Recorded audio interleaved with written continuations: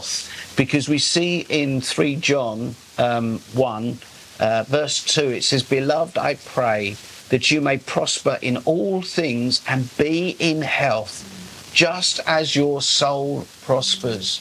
Now the question begs here that we need to understand what our soul is, our mind, our will, our emotions.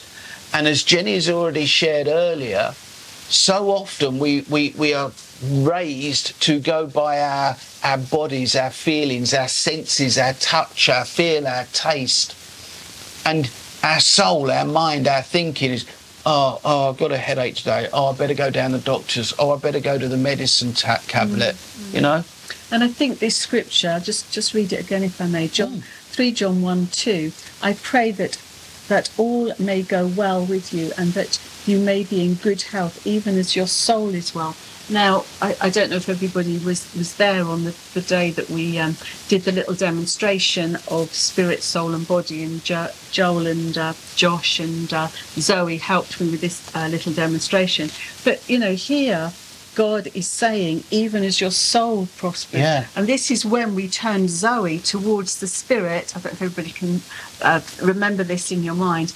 The soul, the mind, was turned towards the spirit, and the body then followed suit, and healing came. And this is God saying that our soul is important, our mind, our will, our emotions are important. It's a whole deal. It's a whole package, that all of this needs to be in line. This is why it's important to get the word of God onto the inside of us and get understanding, to get understanding of the way that the kingdom of God works. And Yeah, that is so right.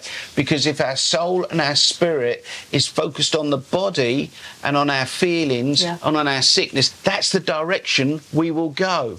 I've gone off screen there a bit. But that's the direction that we will go. But if it's steered towards what the Word of God says and what the Spirit is saying, that by His stripes you were healed, and your mind and your will and your emotions says, yeah, I believe that I was healed by the stripes of Jesus Christ, then that's the direction your body, 2 out of 3, the majority wins every time. And that was such a good demonstration, Jenny. I appreciate you doing that. Thank you. Now, Jesus never refused to heal a single person. You show me in Scripture where he actually said, no, I will not heal you. He may have taken a person out of the area that they were in because of doubt and unbelief. The area out. Oh, he's getting the area out of the person, exactly. He was getting doubt and unbelief. And if you study that through of the city that he was in, actually it is condemned for its doubt and unbelief. So Jesus actually got a man and moved him so that he could heal him. And we need to move our thinking, our hearts and our minds and our will and our emotion into a position out of doubt and unbelief, out of the sinful nature, into the things of the Spirit. You see, in Matthew 8, and when you look at verse 1, it talks about a leper going and asking Jesus if he would heal him. But we need to understand something here. That leper was of the old covenant. He hadn't had Matthew written or Luke written, or didn't know about Paul's writings in Corinthians or in Ephesians. He didn't know this stuff. So he had to go to Jesus and ask him if it was his will. Now look what Jesus said to him. We'll start back in Matthew 7. Do you want to read that one for us, love? When he came down from the mountains, large crowds followed him. And then a leper came and worshipped him, saying, Lord, if you are willing, you can make me clean. Jesus reached out his hand and touched him, saying, I will. Be clean, and immediately his leprosy was cleansed. Praise God. You know, you can see here the heart of Jesus, and Jenny touched on this earlier. Jesus didn't do anything that he didn't see what his Father did. And we need to understand that it's the will of God to see you well. It's the will of God to see you whole and complete, with nothing missing and nothing broken in your life. You need to get that in your heart of hearts, deep within yourself, because from that, a city changed, because they saw this man. Jesus reached out his hand. His action was, hey, I'm for you. I'm for you, my friend. Yes, here, come, take. He reached out to him before he even said anything. So he was proactive on this. And if you don't understand God's heart for you, that scripture just paints a beautiful picture. In Jesus' action was, I'm for you. I'll give you that right now. Give me your hand. And healed him immediately. What God does for that person, that leper, he will do for you and for me today. We need to understand that what God did for him, he will do for you. Where if you are struggling with sickness and disease today, if you're struggling with doubt or unbelief or low self-images or hurts of what people have said, Jesus is reaching out today with his heart and his hands, reaching out to you saying, I want to heal you. I want to bless you. I love you. That's absolutely important, that we actually understand that and grasp that. Jesus represented his Father absolutely perfectly. Absolutely perfectly. Romans 2:11. Can you read that one for us, Stein, or do you want to read Hebrews 1? That's fine. Okay. For there is no partiality with God. Yeah, short, sweet, but to No the point. respecter of persons. No respecter of persons. Absolutely awesome.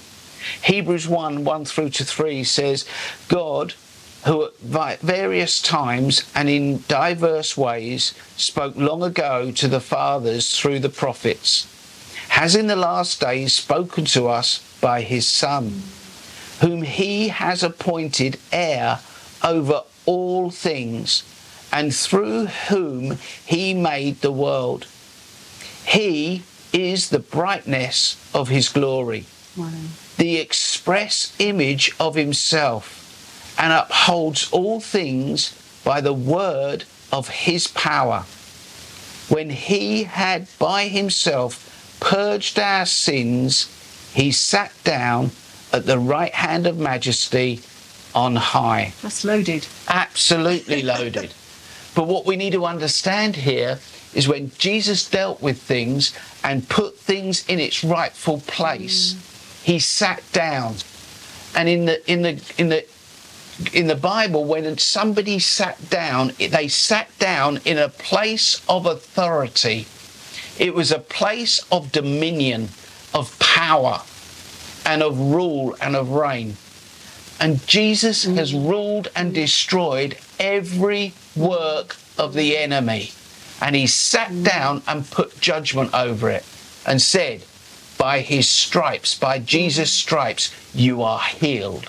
And it's lovely here. It says, whom he has appointed heir of all things. So Jesus there's an exchange that's gone on here. Oh, amen. Jesus is the heir of all things because he took sin, he took sickness, he took all of that. So us being the co-heirs with him, there's an exchange for the sin that he took for us. Yeah. For the sin that he took for us, he has given us his righteousness. Amen. There's a massive exchange, and we're also the co-heirs with him. Amen. That's just loaded, that, isn't Absolutely loaded. And Jesus gets his glory through you and me. That's the beauty of this. When he sees us healed, who gets the glory? I don't know how to heal people. Jenny doesn't know how to heal people. We don't know in ourselves how we go about healing the sick. But we go and lay hands on the sick as Jesus told us to, and they shall recover. It's applying what he has done, not what we have done. It's not through us or through our own strength. It's through what Jesus has done. He is the King of Kings and the Lord of Lords. He is the name above every name. So whatever sickness people are dealing with, whatever things they are facing, The name of Jesus is high and lifted up over that sickness, that problem, that disease. And I think you see all the way through the Old Testament as well, don't you? How God wanted healing. He wanted his people well. Yeah, absolutely he did. Yeah. And if you can imagine the children of Israel coming out of Egypt, and it was estimated 2 to 3 million, maybe 4 million people, excluding women and children. And there was not one feeble person among them. There was elderly, there was children, there was... Awesome. We serve a good God, my friends. We really do. And he's for us, and his will is for us. You see, Jesus went about doing good and healing everyone. Everyone. Because in Acts 10:38, how God anointed Jesus of Nazareth with the Holy Spirit and with power, who went about doing good and healing all who were oppressed of the devil, for God was with him. And we're no different today. No. You know, we might be the person that's wanting healing today, but we also can be the person that wants to administer healing. And likewise, we can have that confidence in God that God wants this person well, so that if God wants this person well, we can have confidence in our prayers and our laying hands on the sick and our anointing them with oil, because we know we're going forth in what Jesus has already told us to do, what Jesus has established as a principle, as this is the way the kingdom of heaven operates, and the kingdom of heaven operates like this, and I want this on the earth. I want the kingdom of God on this earth like that. And you just think, you know, the people that perhaps believe that God gave them a sickness for some particular reason, that, you know, God's getting glory out of this somehow, is just bizarre, because you can actually turn around to this person and say to them, okay, so if God is teaching you a lesson by giving you sickness, then you shouldn't be going to the doctor. You shouldn't be taking medicine. You shouldn't be having surgery. You need to suck it up, buttercup. You know, you need to, you know, glory in this sickness, but that's just bonkers. Yeah, absolutely crazy way of thinking. You see, in heaven we've got to understand there is no sickness, there is no pain, there is no suffering in heaven right now. And yet in Matthew 6 verse 9 through to 10, I want to read this. It says, therefore pray in this manner, our Father who is in heaven, hallowed be thy name. Your kingdom come, your will be done on earth as it is in heaven. There's no sickness in heaven. There's no pain in heaven. Your kingdom in heaven come, let it be done on this earth. If you've done away with sickness and disease and pain and suffering in heaven, let it be so on this earth. Let it be so.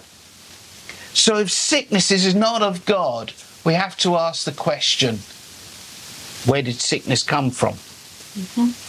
And you've got to understand something here. God is not the one that controls death or sickness. You see, Adam and Eve in the Garden of Eden committed high treason. They sold out their birthright. They sold and gave dominion over to Satan. And Satan took that and introduced death, sickness, suffering. He's out to kill, steal and destroy. And the devil is the one that causes death. The devil is the one that's out after you. Why? Because God has a purpose, he has a plan, and he has a destiny for your life. It says in Jeremiah that he has plans for your life, plans to prosper you, the plans to make you succeed and be of great and good things for you. And the devil hates that.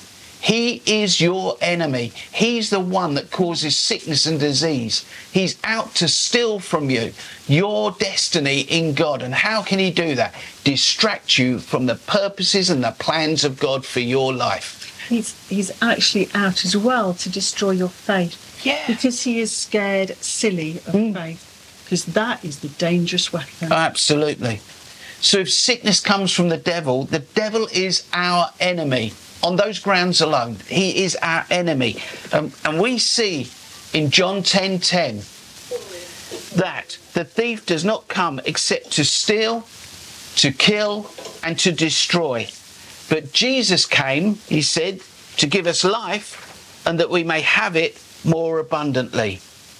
You see, God's purpose for your life is for health, wholeness, that your soul prospers, that you succeed in all that you put your hand to. That's God's heart for you. And the devil's come to kill, to steal, and to destroy everything about your life, every purpose and plan for your life, and rob you and distract you from fulfilling God's love and heart for your life. We have an enemy. And if Satan can ever get you to think that God has put sickness or disease upon you, you won't even fight against it, because it's God's will that I'm sick and I'm being taught a lesson, and there's a lesson to be learned here. No. That is a lie from the pit of hell, and it needs to be addressed. And if you don't resist sickness, if you don't stand up and fight, the word of God is clear. Like it says in Matthew with John the Baptist, that the kingdom of God suffers violence, but the violent take it by force. And if Jesus has already taken sickness and disease in his own body on the cross for us, it's rightfully ours. For we are seated with him in heavenly places. That's what the scriptures say. And there's no sickness up there. And yet we don't take back what the enemy has stolen from us. And that's all he's doing with sickness and disease. He's robbing you and me from our right, our God-given gift of health and wholeness, as we saw with the scriptures and Zozo and salvation. You know? Because essentially a robber only comes to your house to steal what you've got. What you've got. You know, a robber's not going to come to my house and find £1 million and try and steal £1 million from me. Why? I haven't got £1 million here. But he might be coming to my house to steal my flat screen TV because I've got that. Now, you have already got healing. It is your birthright. It is your right. So he is trying to steal something that you already have. He's trying to steal your health. That's what he's doing. And that, you know, because you've got health, he can steal it. Just like you've got the TV, he could steal the TV. And that's so key. And we see here, so how do we stop the devil from stealing from us? We see this in James 4, verse 7. And it says there, therefore submit yourself to God, resist the devil, and he will flee from you. Now, we skip the first part on that most of the time, if we're honest, and put our hands up. We skip the first part. We say, resist the devil and he will flee from you. No, we need to submit to God first. And how do we do that? Well, we shared how our soul needs to be in line with what the Word of God says, what the Spirit says, and not our flesh, to go against the thinking and the thoughts that the enemy will put in our mind, and rebuke them and cast them down. And it's humble, isn't it? It's being humble. Yeah. You're humble when you accept that the Word of God is the final authority in your life, because you're submitting yourself under what the Word of God says. So you're being humble, and that's how you submit to God. And then having done that, you resist the devil. You speak to the mountain. You say, I'm not having this in my body. How dare you? I rebuke you in the name of the Lord Jesus Christ. I do not accept that. And the issue here is that when the word comes above and over how we feel, then our feelings have to submit. Our feelings have to go. The enemy will flee from you. You see, Jesus, and let's look at it in the reality here. Jesus became a curse for us. We have been redeemed from the curse once and for all. And that's such an awesome thing. We see that in Galatians 3:13. It says, Christ has redeemed us from the curse of the law by being made a curse for us. For it is written, cursed is everyone who hangs on a tree. Jesus was whipped. Jesus was beaten. Jesus hung on a cross so that we can have life and have it more abundantly. And we need to resist the enemy, resist sickness, and tell it to go to hell where it came from. Because Jesus has already destroyed every power and made an open spectacle of them. And if you want to do this, will be probably another study, but if you wanted to do a study on this, an open spectacle of what the enemy did, if you look up in Judges 1, the kings, when they went to battle, if they were caught and brought into captivity, they had their thumbs cut off and their big toes cut off so that they couldn't strip naked and dragged through the city naked behind a chariot. Okay? Now, they did that to take away the fear of the people in the city and say, look at this bloke, we've beaten him. Reduced to nothing. He's reduced to nothing, absolutely. He can't hold a sword and do any fighting because we have weakened him and taken the power he had in battle away from him. And he can't run anywhere because we've cut his big toes off. So, he can't, he can hobble, but we'll soon catch him and bring him back. But he ain't going anywhere. He can't balance to have a fight. That's what it means when Jesus made an open spectacle of the enemy. And we are the body of Christ.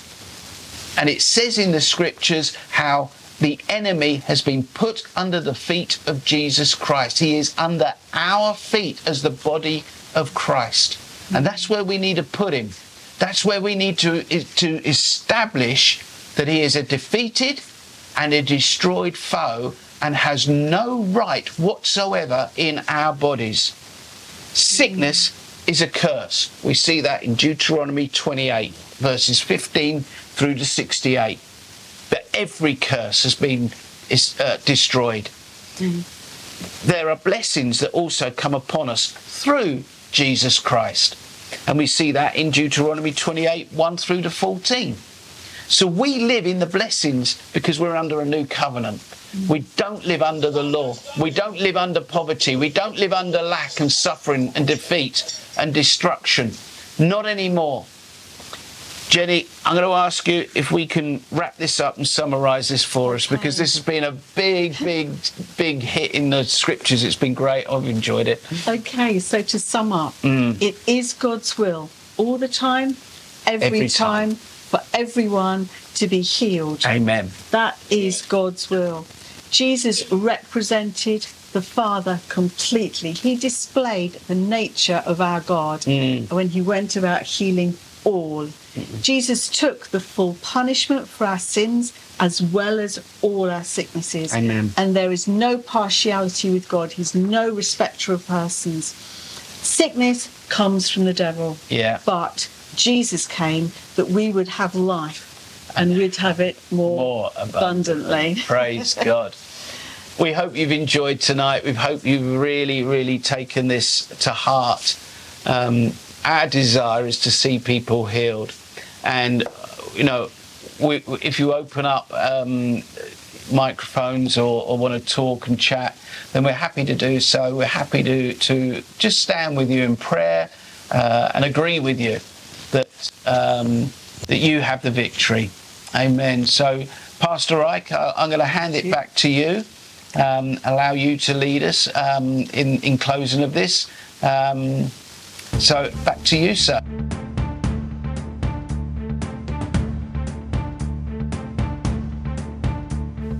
Thank you for joining us today. Our prayer is that you've been blessed. Remember, send us your questions at healing4today.org and we'll do our best to answer you in a future study. Till the next study, be blessed and remember, stay in His Word.